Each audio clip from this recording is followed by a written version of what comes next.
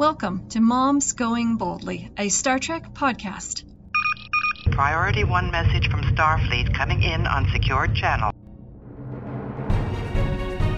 Moms Going Boldly is two moms who love Star Trek and who happen to have children on the autism spectrum. Join me, Elizabeth, and my co-host Vicky as each week we talk about Star Trek episodes, both new and old. Are you ready for the adventure? Come join us on Moms Going Boldly.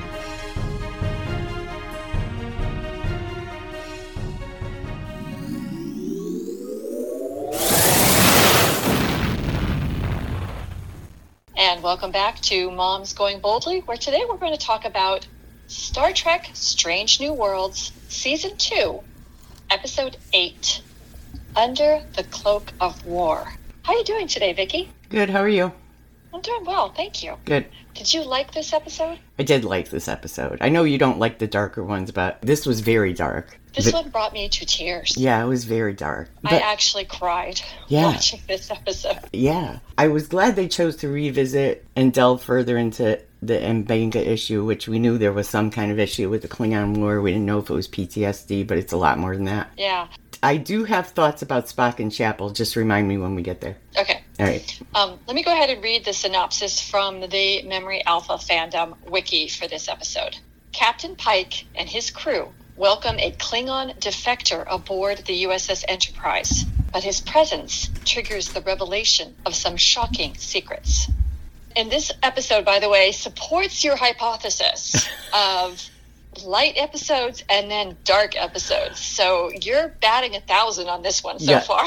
This one was even more dark than I expected. But I agree with you. I think this one was brilliant. Yeah. It was painful and dark, and there was so much depth to so many of the characters that we got to see throughout the entire episode. I was crying, but I was like, this is really good. Yes. So I think this one, we kind of should probably take apart a little bit more. Okay. To talk about things. So we have a Klingon defector from the Klingon War. And so the Klingon War happened while the Enterprise and many of its crew, not all of the crew, but many of its crew were on a 5-year exploration mission. And so this war happened while, like, Christopher Pike was gone. But some of the crew lived through it, such as Ortegas, the helmsperson. Yes. And Dr. M'Benga and Nurse Chapel. They were in the war. They are veterans of that war. And so there is some tension about this defector coming on board. And the defector was essentially someone who earned a reputation of being a butcher in the war, who then left the Klingon side, defected to the Federation side, and is being used by the Federation as an ambassador for peace treaties and ongoing negotiation with the Klingons. Right. And there are folks on board the Enterprise who are like, I don't care what he's doing. He's responsible for death, destruction, the trauma that I experienced. And so there is no accepting him. And so there was a lot of stress about that. And Captain Pike is like working with his crew to try to get them to just go through the diplomatic motions, because this is important to Starfleet and the Federation. And meanwhile, this defector is like a good guy. He comes on board and he's all, just call me Ra. Klingon names are too long and confusing. And, he's all like, I totally understand. And it's all right. And of course this is hard. And he's just like totally the nicest guy. Right. But don't you think he was too nice? Yes. Okay. Don't you think that would make the people who were already suspicious of him more suspicious of him? The thing that worked well for this character is that, yes, he was too nice. Yes, that would generate suspicion, but he was consistently nice. Right. Which would sort of start to chip away at the wall of suspicion. He was very, very good at that. And as our listeners know, this is not a spoiler-free environment, so I'm just going to go straight to the spoiler here. He did not, betray the Federation at the end of this episode. He did not do what all of the suspicious people thought he was going to do, that he was just making them, buttering them up for Klingon Invasion 2.0 or anything like that. He didn't do any of these things. So we have this suspicion from these people that's kind of unfounded, and yet it wasn't. And what he did do was much more nuanced and layered and creatively extraordinary for an episode of Star Trek. And yes, what he did do is besides the point right now. But you're saying he never did any of these things, but he died. So we don't know what he was going to do, what he was up to, or if some of their suspicions were not unfounded as well. Right. Yeah. Because what we learn at the end is that he's a liar. Right. You're absolutely correct. The suspicions could be founded because if he lied about what happened on Jagal, where he took responsibility for killing his fellow Klingons in order to escape and join the Federation. Right. And what we really discover is that it was Dr. Mbenga Right. who went in and killed all the Klingons, trying to get to him to stop the butchery that had been happening to the Federation colonists and the soldiers. Right. And he lied about that. I'm getting actually all worked up just thinking about it, because we don't find out what happens until almost the end of the episode. We see Ortega struggling. Her struggle is very surface. It's right there. Yeah. She's like, it's right on the surface. But Chapel and Mbenga's struggle is deep. It's buried. They're fighting with it. And we get an idea of what they experienced through a series of flashbacks of their time working as medical officers on Jagal, this planet where this terrible battle is taking place, and they're trying to rescue colonists that the Klingons are essentially slash and burn. They are leaving no one behind. No children, no women, no non-combatants, nothing. They are killing every single person they can find. And so they're trying to evacuate these colonists, and they're trying to save the people who have been injured. And it's brutal, and it's ugly, and they're required to make terrible decisions. And I thought at the beginning that what they were struggling with was the terrible decision of having to let some people die because they just could not save them. Because that's intimated at the beginning when they've got this Federation soldier, this Starfleet officer or soldier who's injured, and they put him in transporter stasis, essentially. They put him like in the buffer to save him when they have the tools that they need to save him. And then at the end, they need to beam more people out of the colony to save women and children and all these people who are not injured, and they clear the buffer to make room for them, sacrificing this guy. And so you think that's going to be the trauma that they have to figure out how to live with. Oh no, it's much huger than that. Yeah.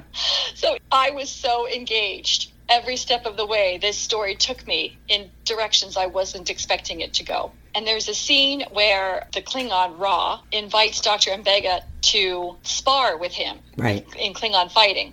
And so they spar.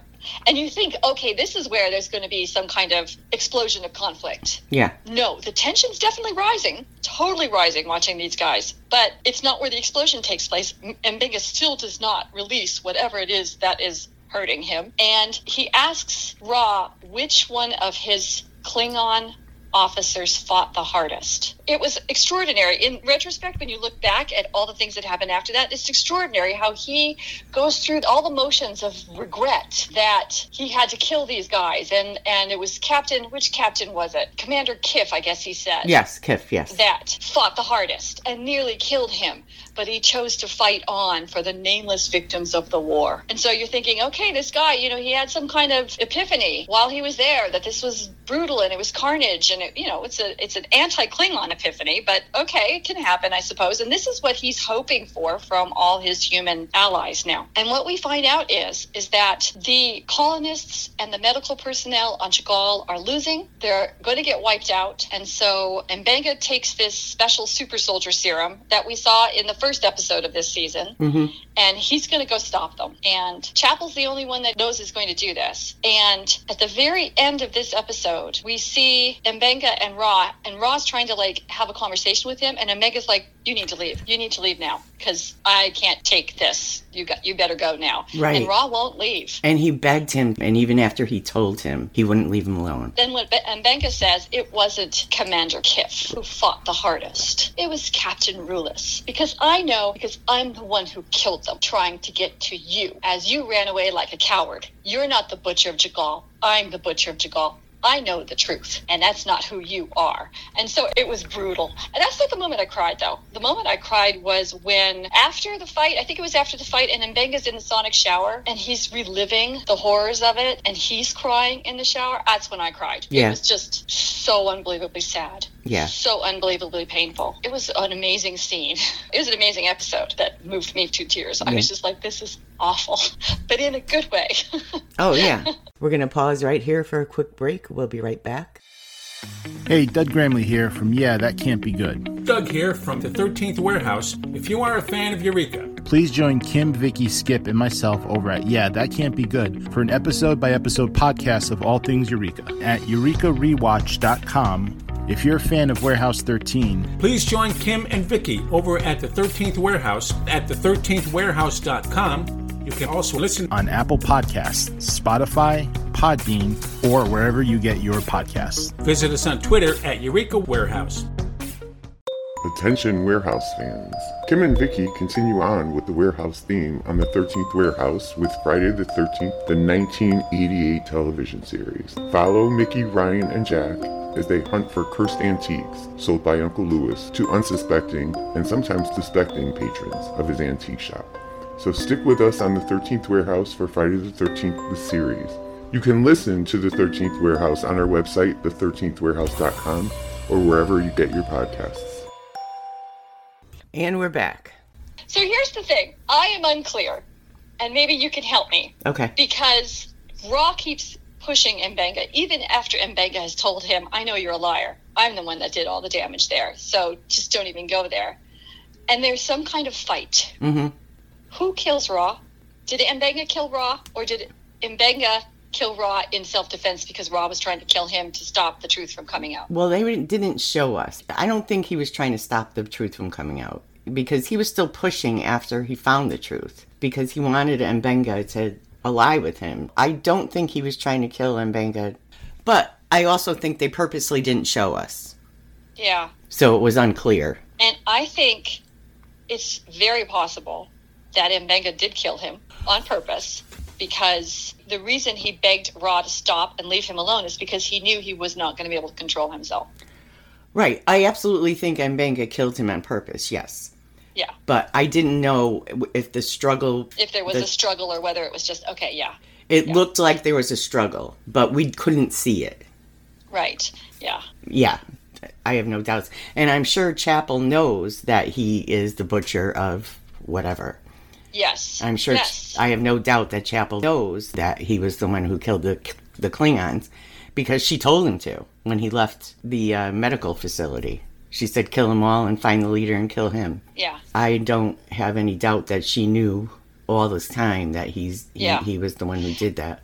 And she walked in right after Rob was killed, and she told Captain Pike that, she did not see what happened. She said, I was there. Oh, I thought she said she didn't see what happened. Oh. But luckily he saved that knife because it had the blood of the Klingons on it. Right. Well, and he saved that knife because it was part of his trauma. Right. Yeah. But it worked for their alibi, for lack of a better word. I'm sure he killed him on purpose. I'm sure that's why he was begging him to stay away from him and leave him alone. But we don't know if Raw actually started the fight that then Mbenga finished. We don't, because they didn't show us. They didn't show us. And I'm sure they didn't show us, so we would always be left wondering. Yeah. And then, as it turns out, Pike can't really hold Mbenga responsible because it comes across as self-defense, and that Mbenga was just defending himself, and here's this knife that has all this Klingon blood, as you pointed out, that, the butcher of Jagal, who was supposedly Ra, would have had on his knife. So, while it wasn't ideal as far as the Starfleet and Federation were concerned that their ambassador was dead, they couldn't, blame the Starfleet officers who were there. Right. It was powerful. It was extraordinary. So let's talk now about Spock and Chappell, because this goes to the interaction between Ra and Mbenga about please leave me alone. I'm just comparing it, and it's two totally different things. I'm not saying it's as serious as this whole situation. But, they made a point at the beginning on the Previously On of showing the little scene of Ortega saying you have to learn when to stop talking. Yeah. You know, so we know he's having difficulty relating to her because she's having trauma. He knows she's having trauma. He can't help her. He wants to help her. But all she wants is for him to leave her alone. She needs time to process her trauma. Exactly, but he can't understand that. But it made me start to think about the whole Spock thing that we've been talking about, how, you know, how he becomes the Vulcan that we know in TOS. And I guess in my mind, and I don't know what you were thinking, in my mind, I thought that at some point he was just going to maybe get a visit from his father or something that would make the relationship with them end. And it would be his choice. But I'm kind of almost thinking it's going to be her choice. Because she wants him to leave her alone. And I still have the thing with Boimler in my head that she already knows this. Yes. So is she pushing him away? And is that going to drive him to just forget about trying to embrace his human side and just become the Vulcan that we know? That's a good thought. That's a very good thought. Other thoughts about this episode. There is something else I want to raise, but I wanted to make sure I didn't go in a different direction while you're still thinking about sort of the story. No, go ahead. I was so excited to see Clint Howard. Oh. So excited. I know. And you know, it was funny because I was like, now, has he been in... Because I remember him in TOS. I remember him in Deep Space Nine. I remember him in Enterprise. And I remember him in, obviously, Discovery and now here. So I went back to look because I was like, I wonder if he's been in every Star Trek, but he wasn't. He wasn't in TNG and he wasn't in Voyager. Yeah. But and I was like, yeah, of course. Why wouldn't he be here? Exactly. Yeah, so it was really cool to see him. Yeah.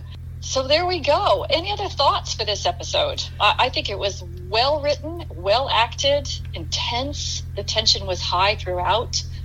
It's going to be a hard one to rewatch, but a good one to rewatch, you know, in the future. Yeah, I watched this one twice last night. Yeah. It was good. I loved it. Yeah. I mean, it was dark. I'm not saying I love that everybody's in turmoil, but it was good. It was so dark and so unexpected. Very unexpected, but well layered, well done. What rating would you give this episode on a scale of 1 to 10? Oh, I'm going to give it a 9.5. Okay. I'm going to give it a 9. Maybe a 9.5. Right in there. Yeah. I agree. This is a really, really good one. All right. Any other thoughts about Star Trek Strange New World Season 2, Episode 8, Under the Cloak of War? I can't think of anything that we hadn't really gone over. Okay. So the next one is called, are you ready? Subspace Rhapsody. All right, this is it. This is the singing one. I know, I should just bite the bullet and watch it. You know, I already spent the morning looking up all the characters to see if they could sing. And I should just watch it and get it over with. Yep, it's time. It needs to be watched. Okay, so we invite our listeners to join us as we talk next time, Star Trek Strange New World Season 2, Episode 9, Subspace Rhapsody. All right. Galileo. You can continue exploring the universe with Moms Going Boldly by following us on Facebook at facebook.com/momsgoingboldly and on Twitter at momsgoingboldly. The music used on Moms Going Boldly is Without Limits by Ross Bugden Music. On Twitter at Ross Bugden, licensed under a Creative Commons Attribution License, creativecommons.org. You can listen to Moms Going Boldly on Podbean, Spotify, Google Podcasts, Stitcher, and Player FM. And we're now also available on Apple Podcasts.